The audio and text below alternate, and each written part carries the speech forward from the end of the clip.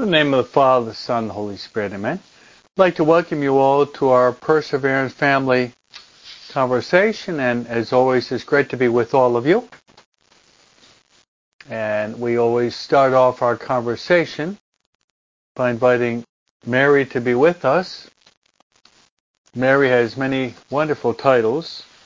Mary is the Mother of God. Mary is the Mother of the Church. And Mary is the Mother of each and every one of us.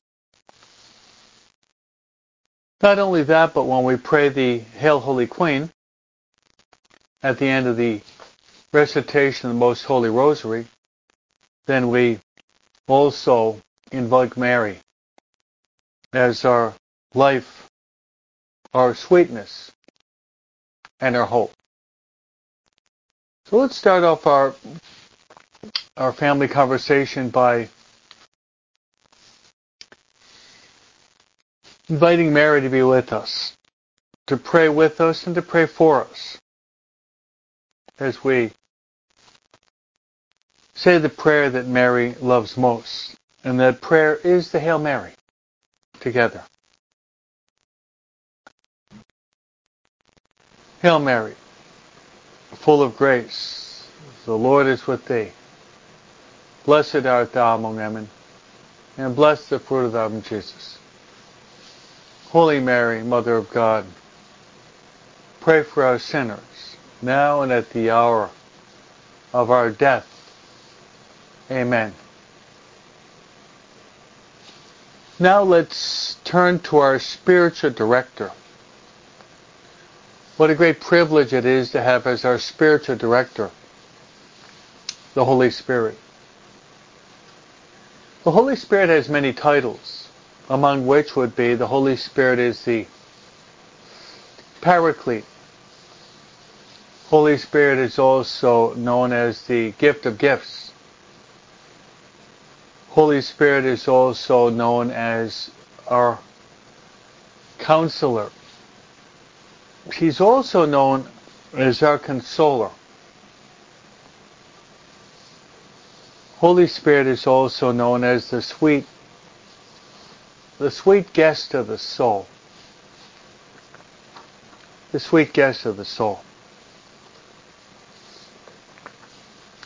That's right. The Holy Spirit is known as the sweet guest of the soul.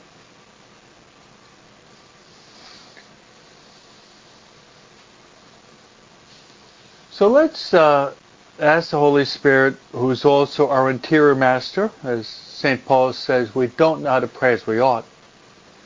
But the Holy Spirit intercedes with ineffable groans so that we can say, Abba. Abba, which means daddy or father. So let's beg the Holy Spirit to give us a lot of light in our intellect, as well as to give us the fire of divine love to burn within our souls as we pray.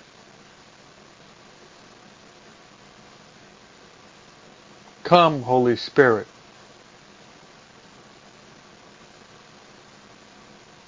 Come, Holy Spirit, fill the hearts of your faithful, and enkindle within us the fire of your divine love. Send forth your Spirit, and they shall be created. Thou shalt renew the face of the earth. Let us pray. O God, who did instruct the hearts of your faithful by the light of the Holy Spirit, grant us that by the same Spirit we may be truly wise and ever rejoice in his consolation. Through the same Christ our Lord. Amen. Glory be to the Father, to the Son, and to the Holy Spirit, as it was in the beginning, is now, and ever shall be, world without end. Amen. Our Lady of Fatima, pray for us. Saint Joseph, pray for us. Saint Michael the Archangel, pray for us. Saint Gabriel, pray for us. Saint Raphael, pray for us. Saint Ignatius of Loyola, pray for us. Saint Francis Xavier, pray for us.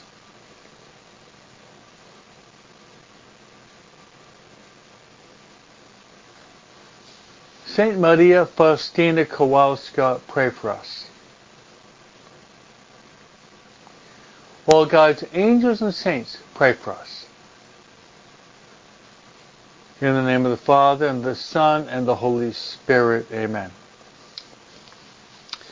We welcome you all to our Perseverance Family Conversation, and after we pray together, a family that prays together stays together, try to encourage all of you by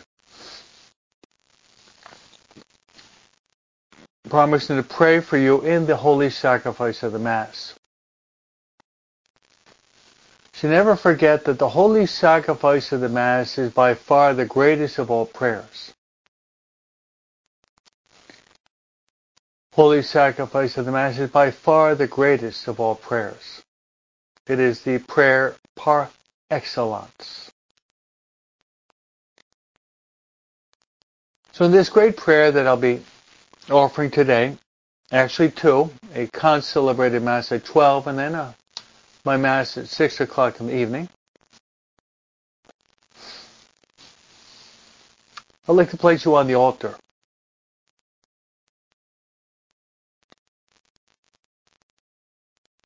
I'd like to place you on the altar with the following intentions.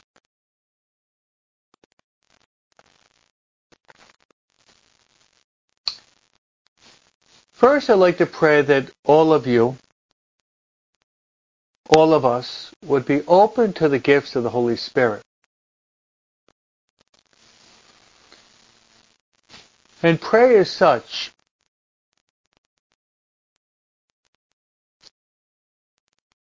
Come, Holy Spirit, come.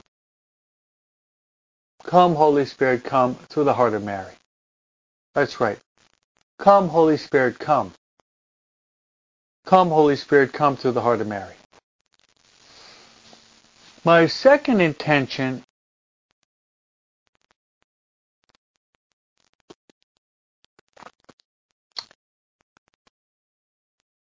would be to pray for your family members, especially your family members that are far away from God.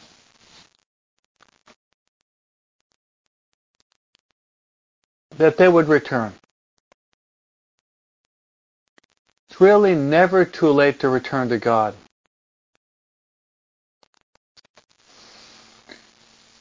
Let's offer our prayers, our rosary, our holy hour, our masses, our communions, our sacrifices, that these family members would come to the keen awareness that only God can truly give us happiness in this life as well as in the life to come. As Jesus said, what does it profit a man if he gains the whole world and loses his soul?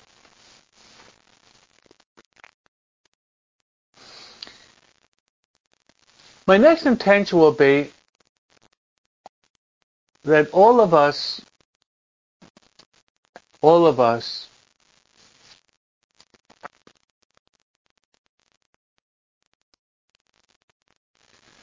would pray for the dying.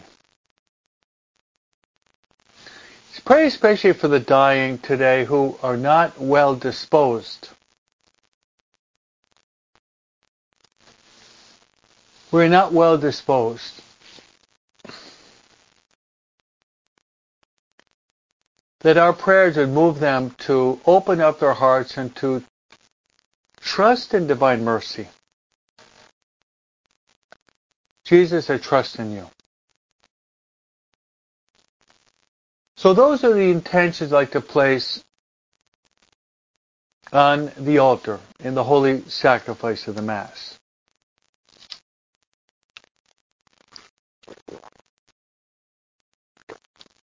So today,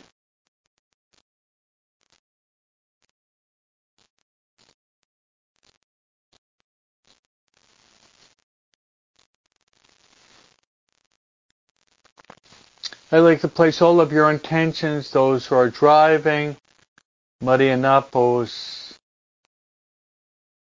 intention for husband, brother who just passed away. It's always a good idea to pray for the dead.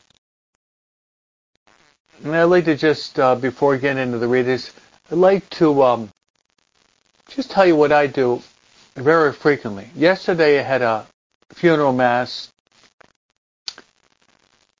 of a woman who was born in 1928, and she died. So she lived to be actually 96 years old.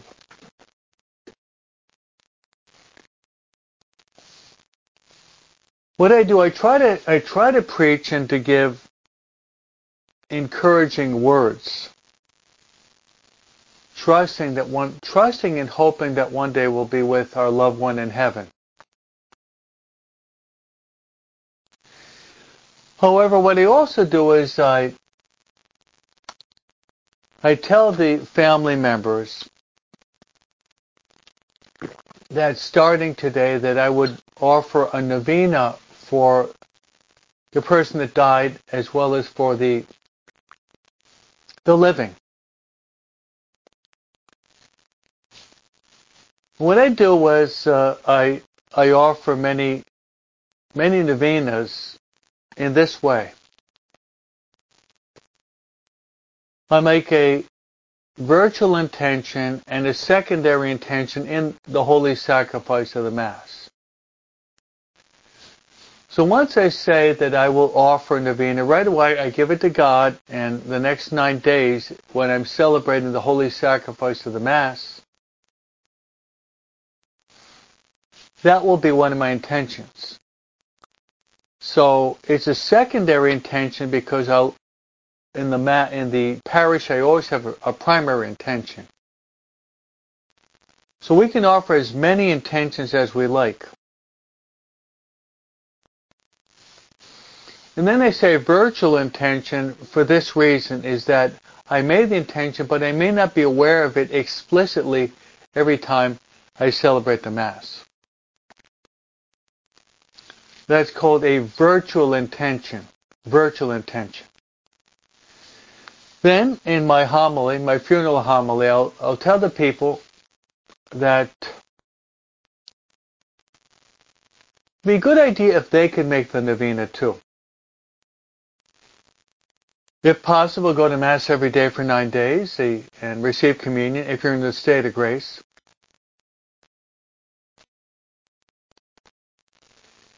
If it's not impossible to go to Mass every day, then you can maybe gather in various families.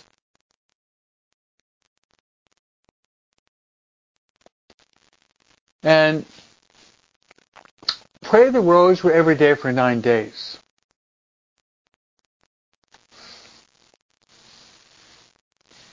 And if possible, to come to Mass. The best would be to both to come to Mass and to say the Rosary.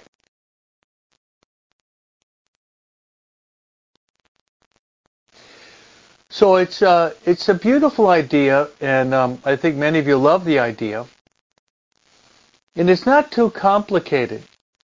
Just set aside 9 days where you're going to be, if possible, come together as a family, or go to church, and pray 9 days for the person that passed away.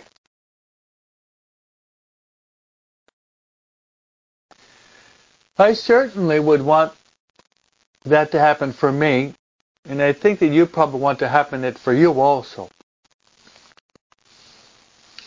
You should never forget, my friends, what is called the Golden Rule. The golden rule is what? To do to others. To do to others what you want them to do to you. That's right, to do to others what you want them to do to you. I'd like also to pray for Irene Copioso and many of her friends that are preparing to make a Marian consecration. Leda, Pat, Ramon, Christina, Anna, Beth, Christine, Mary Lou, Ines. So many of these people are making their Marian consecration with Irene. She does it a couple times a year over the past few years since my book of consecration to Jesus through the mysteries of the Rosary was published about 6 years ago. So we'd like to pray for our family members here led by Irene that they would really go deeper in their love for God through Mary. One last idea is that most of you know that in October my last book was published by 10 publishers, and it's called the Marian Compendium. Marian Compendium. So if you don't have my new book, Marian Compendium, wouldn't be a bad idea to get that and to read it. Many people are thanking me for this wonderful book on Marian Compendium, which is it's a summary, a synthesis of Marian devotions and Marian dogmas and Marian apparitions, Marian prayers, with beautiful classical artwork. It's called Marian Compendium. Marian Compendium. So, my friends, as we go deeper into our Lenten journey, the Church today offers us, as always, the first reading is taken from Jeremiah. Then we have Psalm 1.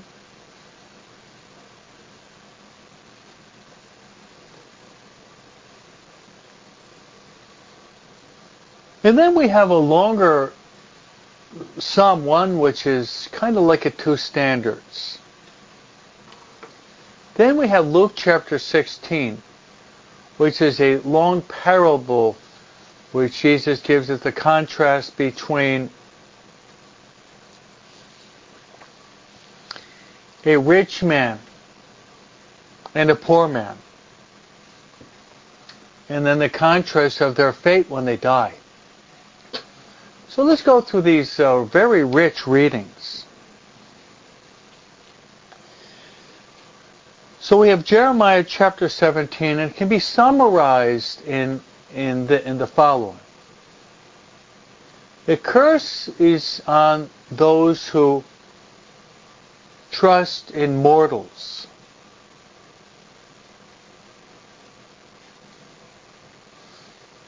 Whereas a blessing on those who trust in the Lord our God.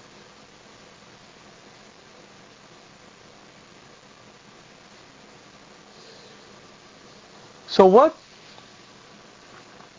the Word of God is saying is basically this. We are free, and we can rely upon people, places, things, institutions, politics, ideologies, passing fads. We can do that. But the Word of God actually says, cursed be he who relies upon those things.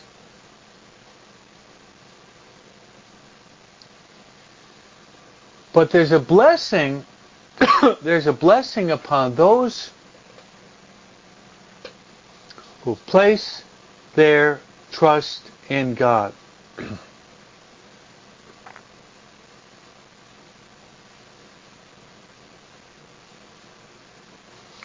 There is a blessing. There is a blessing upon those who trust in God. So let's renew, my friends. Let's renew our trust, our confidence in God. If you like a biblical contrast, it would be Matthew chapter 7, the very end of the Sermon on the Mount, where Jesus compares two different houses. A house that is built on rock and a house that is built on sand. The house that is built on sand, when the storm descends and the strong winds batter against that house, it collapses and disintegrates. Whereas the house is built on the rock, even though the tempest and the torment and the rains and the floods descend upon the house is firm because it has a rock foundation. So the person that has his house built on sand is a person that relies on people, on things, on circumstances, on institutions. And that type of person will collapse. Will collapse.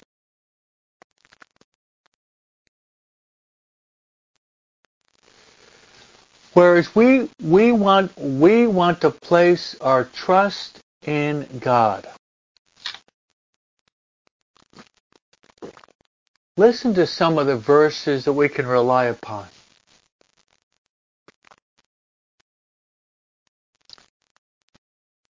Our help is in the name of the Lord who made heaven and earth. If the Lord is with us, who can be against us? The Lord is my shepherd, there is nothing I shall want. The Lord is my light and my salvation, whom should I fear?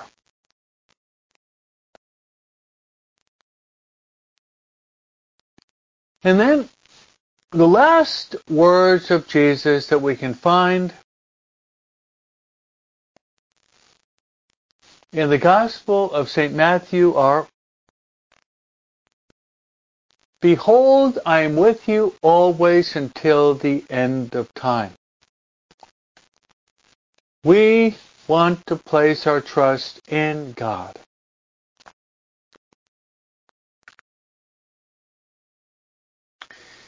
In God alone is my soul at peace. Alone He is my salvation, as the psalmist points out. Building upon this idea, placing our trust and confidence in God, I never weary of trying to promote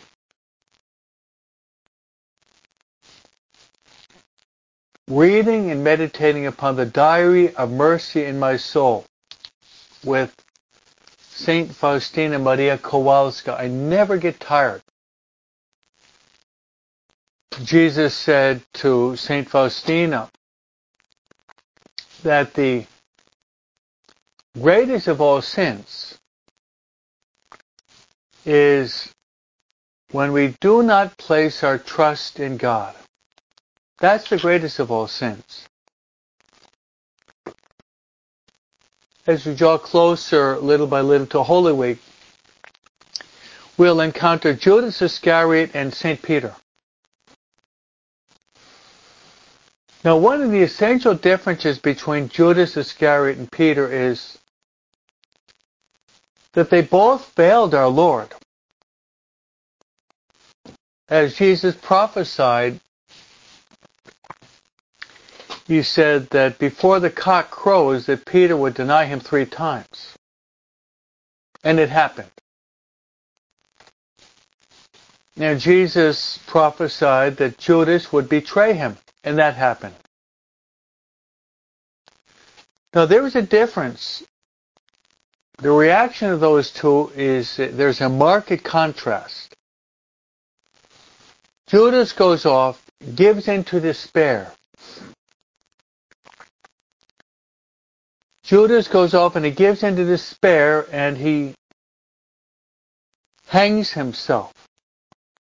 Whereas Peter looks into the eyes of Christ and he breaks down in tears and then he begs for forgiveness. So much so that the end of the Gospel of St. John, the very end of the Gospel of St. John, Jesus asked Peter 3 times, "Do you love me? Do you love me? Do you love me?" Peter said, "You know all things, Lord, you know that I love you." So both of them failed. But one gave in to despair, the other one trusted.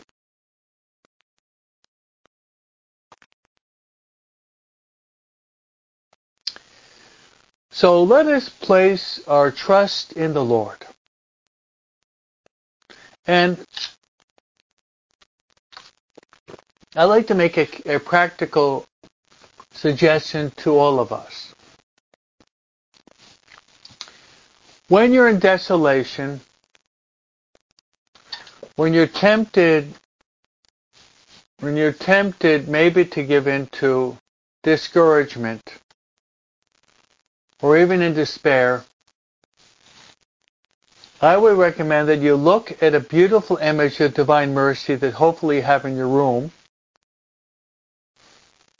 and that you would look at Divine Mercy, look into the face of Christ, look at Him blessing you, look at His heart from which blood and water are gushing forth, look at Him, He's walking toward you, and then say that prayer at the very bottom of the painting. And say it 5 times. Jesus, I trust in you. Jesus, I trust in you. Jesus, I trust in you. Jesus, I trust in you. Jesus, I trust in you. That's a very efficacious way to get out of desolation. Now, I say always at the beginning of our conversation, we want to pray for the conversion of sinners. Most likely, all of us will have the opportunity to be at the deathbed of some person. It might be a relative, a friend, or maybe someone we don't even know. I would strongly encourage all of you, when someone is dying, to pull out your rosary and to pray the Chaplet of Divine Mercy. Jesus promised that when someone is dying, we pray the Chaplet of Divine Mercy, that in some mysterious way the Lord will help that person to get into heaven. To get into heaven.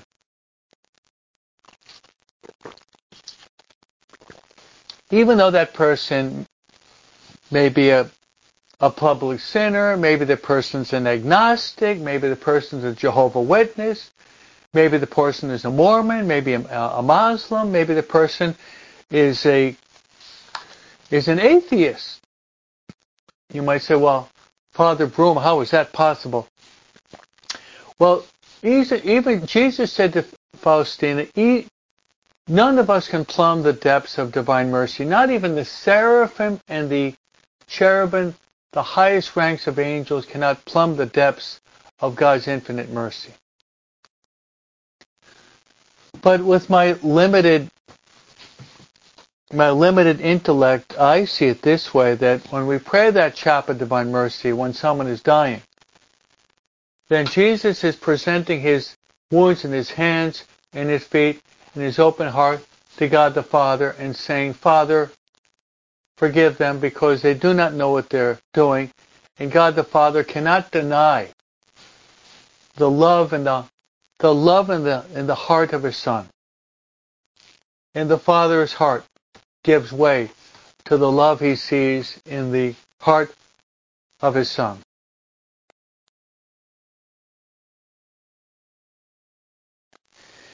As Cecilia Ann just mentioned, I did that when my sister died and she passed very quietly. Yes. Yes, Cecilia. In the Diary of St. Faustina, I read a passage from the diary every day. There is that passage where Faustina is in her convent and God tells her to pray for a man that's a sinner that's dying, and she's transported to the bedside of that man. Jesus says, pray now the Chaplet of Divine Mercy. She pulls out a rosary, prays the Chaplet of Divine Mercy. It's like these demons recoil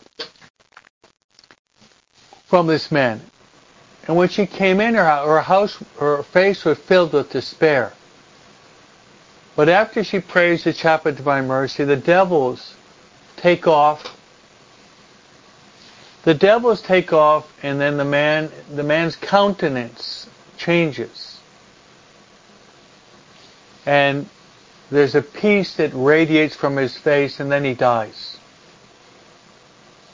So you, my friends, in the Perseverance family that we all belong to, we can all be instrumental in helping souls to get to heaven. That one Chaplet of Divine Mercy could be the instrumental cause by which wicked sinners are given another chance and God forgives them. And they'll be saved for all eternity because we took the initiative to pray for them in those last moments. In a certain sense that John Paul II says, we're all called to be co-redeemers with Christ. Co-redeemers with Christ. And St. James says, he who brings back a wandering soul to the Lord saves his soul and expiates a multitude of sins. James chapter 5, the last few verses.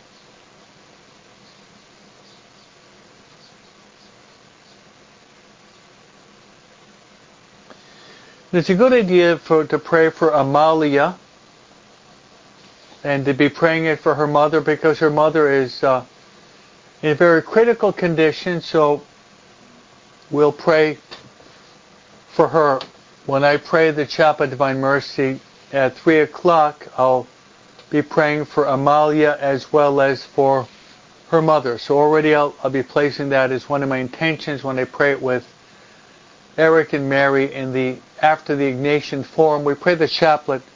If any of you like, every day 3 o'clock, Monday through Friday, we pray the Chaplet of Divine Mercy, and then I give a brief commentary on one of the numbers. So if you like, you can just tune in to my same website, my Facebook, and you can pray the Chaplet of Divine Mercy with me, Eric, and Mary every day, Monday through Friday at 3 o'clock Pacific time. So, let's move then from Jeremiah to the responsorial psalm. The responsorial psalm is a reflection and almost like a repetition of Jeremiah chapter 17. And the response, the antiphon is, blessed are they who hope in the Lord. It's actually Psalm 1. Psalm 1 says, blessed the man who follows not the counsel of the wicked, nor walks in the ways of sinners, nor sits in the company of the insolent. On that point, I would encourage all of us, and many of you are parents, to be very careful in the friends that we choose, as well as in the friends that your children and teenagers choose. I'd like to repeat that. Let's try to be very careful. Try to be very careful in the friends that we choose, as well as the friends that our children and our teens choose. I honestly believe that all of us should have some friends. It's not good that the man be alone, we hear in the book of Genesis, referring that man, Adam and Eve, man and woman, husband and wife, but also it's a good idea that we have friends. But we have to choose our friends. I've taught confirmation for many years. And I tell the young people that I teach that all of them should have a friend.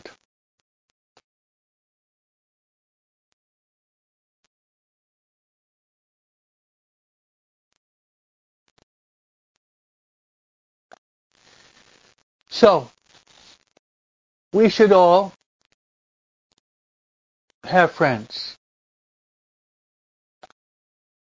With respect to our friends, I'll ask the young people, what is your definition of a friend?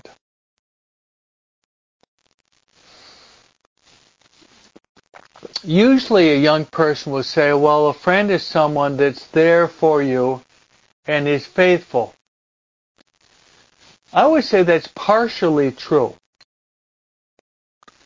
But even, gang members and robbers and thieves and street women, they may be present to each other and be faithful to each other, but not in the carrying out of good, but rather in the carrying out of what is wrong and sinful. So it's not always that of simply being faithful to another person. But I would be bold enough to say that a true friend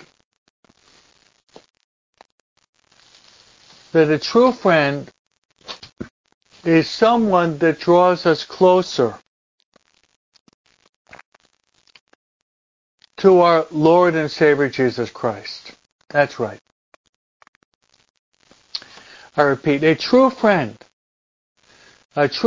is someone that draws us closer to our Lord and Savior Jesus Christ. And he is, as we read in the painting, Jesus is el amigo que nunca falla. He's el amigo que nunca falla. He's the friend that will never fail us.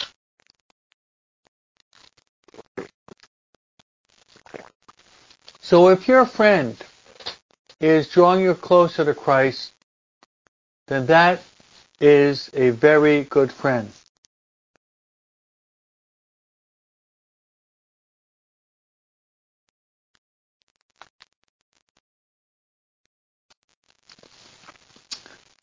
So we should try to avoid associating with people that are going to be giving us bad example, that they become a near occasion of sin to us, or try to avoid them. Maybe you know the phrase in Spanish, it's called, dime con quien anda te digo quien eres. Tell me with whom you associate and I'll tell you who you are. Then Psalm 1 goes on to say, but this man delights in the law of the Lord and meditates on his law day and night. I really like that passage. Blessed are those who delight in the law of the Lord. Blessed who delight in the law of the Lord and meditates upon it day and night. That passage is important for us because we want, my friends, to be reading, meditating, praying over, trying to understand the Bible, the Word of God, always. But especially we want to be doing this in the Lenten season. The Lenten season is the season where we want to be plumbing the depths of the Word of God.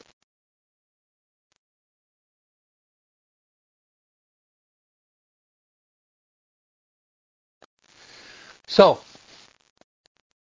try to be faithful to your holy hour. Try to be faithful to your holy hour. Now, my friends, we should be trying to get to know our Lord and Savior Jesus Christ more and more every day. Reading and meditating upon the Word of God. For my birthday, I celebrated about a week ago,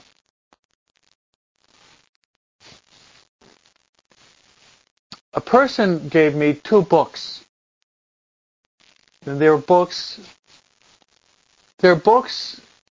of Fulton Sheen. Many people know that I love Fulton Sheen.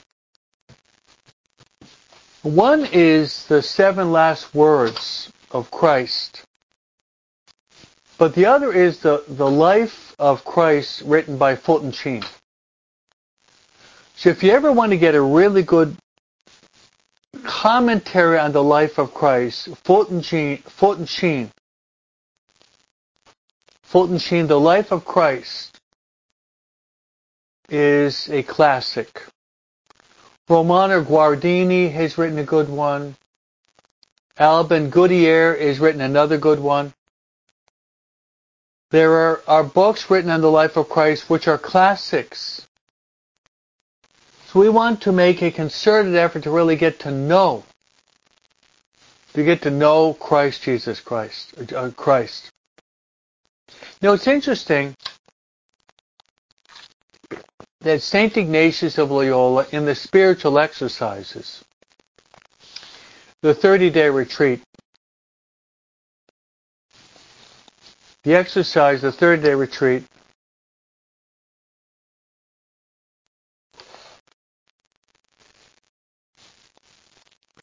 once we arrive at the public life of Christ,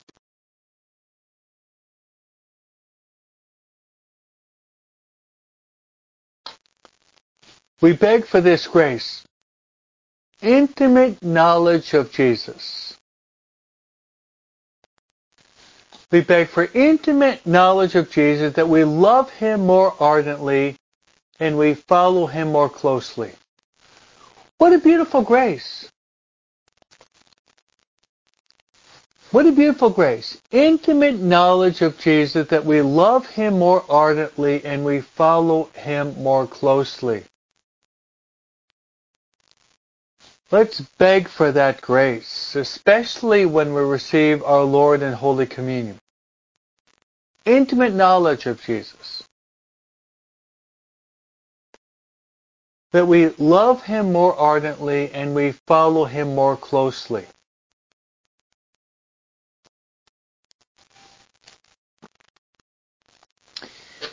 Then the Psalm says of the good man, he's like a tree planted near running waters. He's like a tree planted by running waters that yields its fruit in due season, and whose leaves never fade. Whatever he does prospers. What we're doing, my friends, is we're commenting upon Jeremiah and Psalm 1, which is a real reflection on Jeremiah. It's kind of a reiteration. Now, the Word of God compares us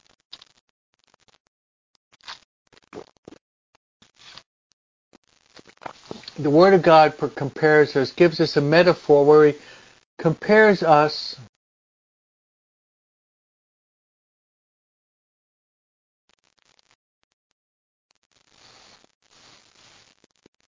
to a tree, compares us to a tree planted by running waters. And as a result of that, that tree is being nourished by the running waters, and it yields fruit. And the leaves will never, never fade.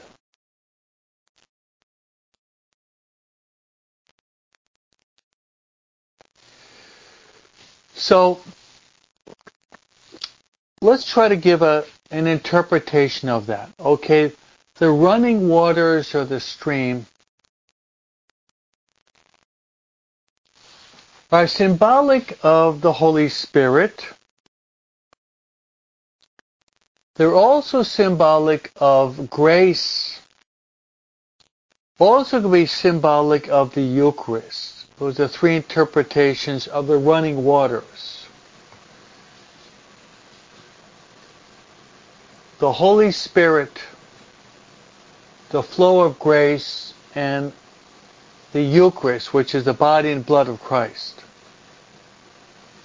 If we have those within us, we are like the tree that will be growing, blossoming, flourishing, and bringing forth abundant fruits.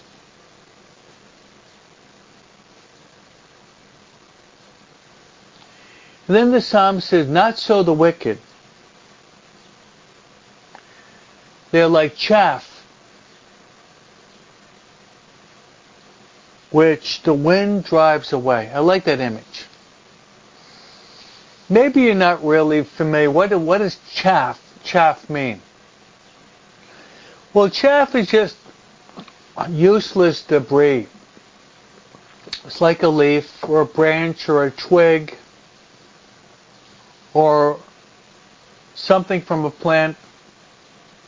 And then the wind comes, there it is, there on the footpath, and it's just being blown away. Has no foundation.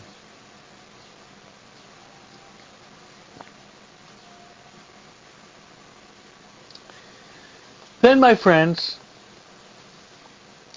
we move into the gospel.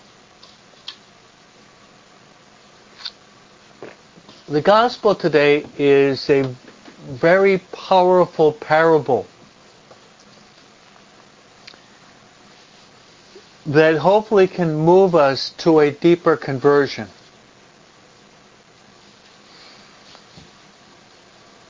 A definition of a parable that I heard from a Protestant minister, which I like very much, is a parable is a human story with a heavenly message. If you like Spanish, un cuento humano con el mensaje divino. It's an earthly story, but with a heavenly message.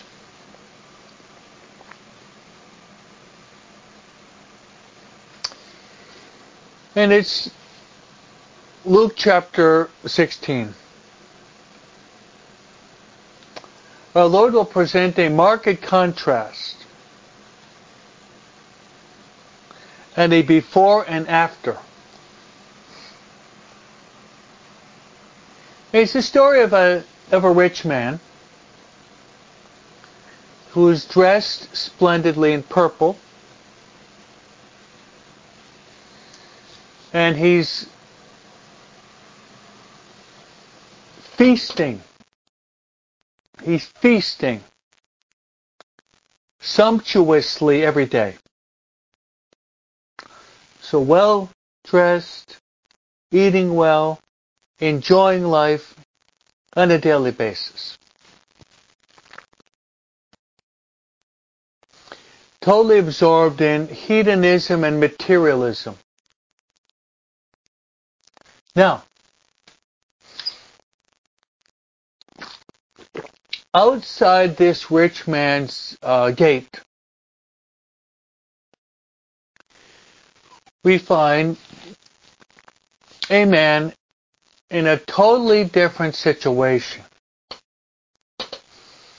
The name of this other man, his name is Lazarus. It's the only time that Jesus actually gives a name to anyone in a parable. The only time.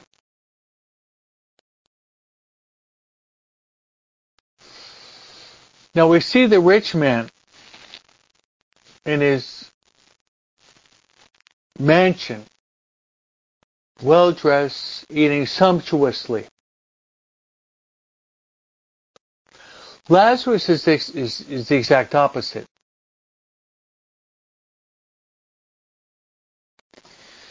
Lazarus is poor. He's dressed in rags.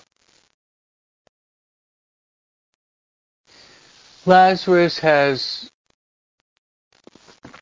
these cuts or wounds. And it's piteous, almost disgusting, because the dogs come and they lick his sores. And this poor man Lazarus is longing to eat the scraps that fall from the rich man's table.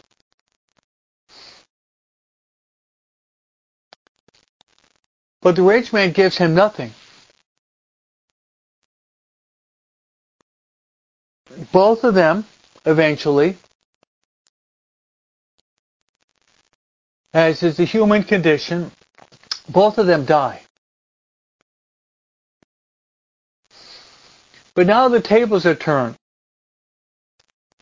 Lazarus, the poor man, is seen in Abraham's bosom, which is symbolic of heaven.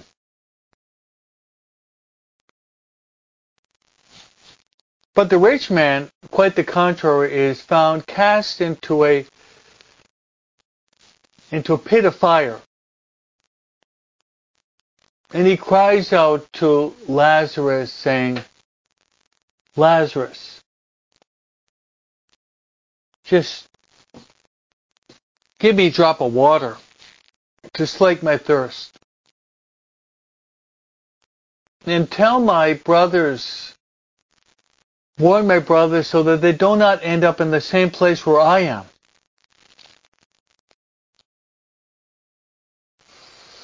Father Abraham says, well, they have the prophets.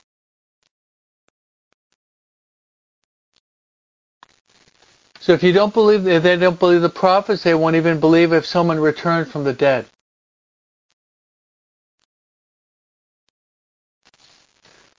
So there we have it, my friends. The parable of Lazarus, the poor Lazarus, and the rich man. The parable of poor Lazarus and the rich man.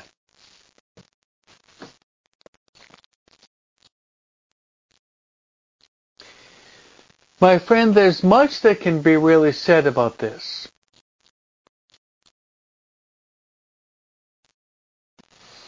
But I'd like to just pull out one idea that maybe is not the idea that would occur to you, but I'd like to highlight that.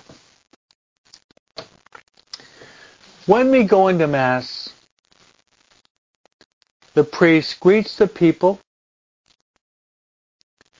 He invites the people to examine their conscience. Then we have what is called the Confiteor, the act of contrition, which we confess that we're sinners. This prayer is actually taken from St. Augustine.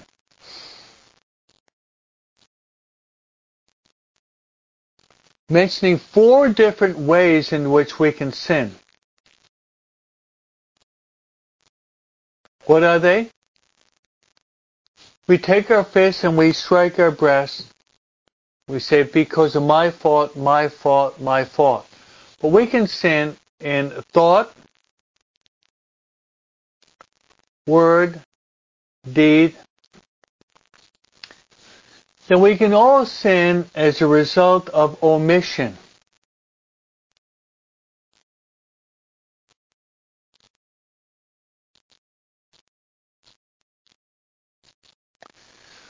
So we can sin through thought, word, deed, and omission.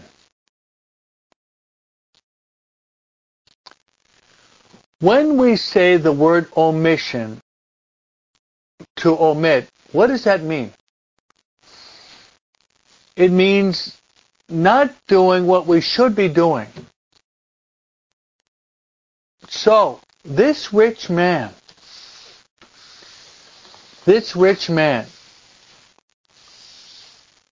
Dives, he's sometimes called. This rich man, he was condemned not so much for what he did do, but he was condemned for what he did not do. And we call that, my friends, we call that a sin of omission. Omitting to do the good that I should be doing.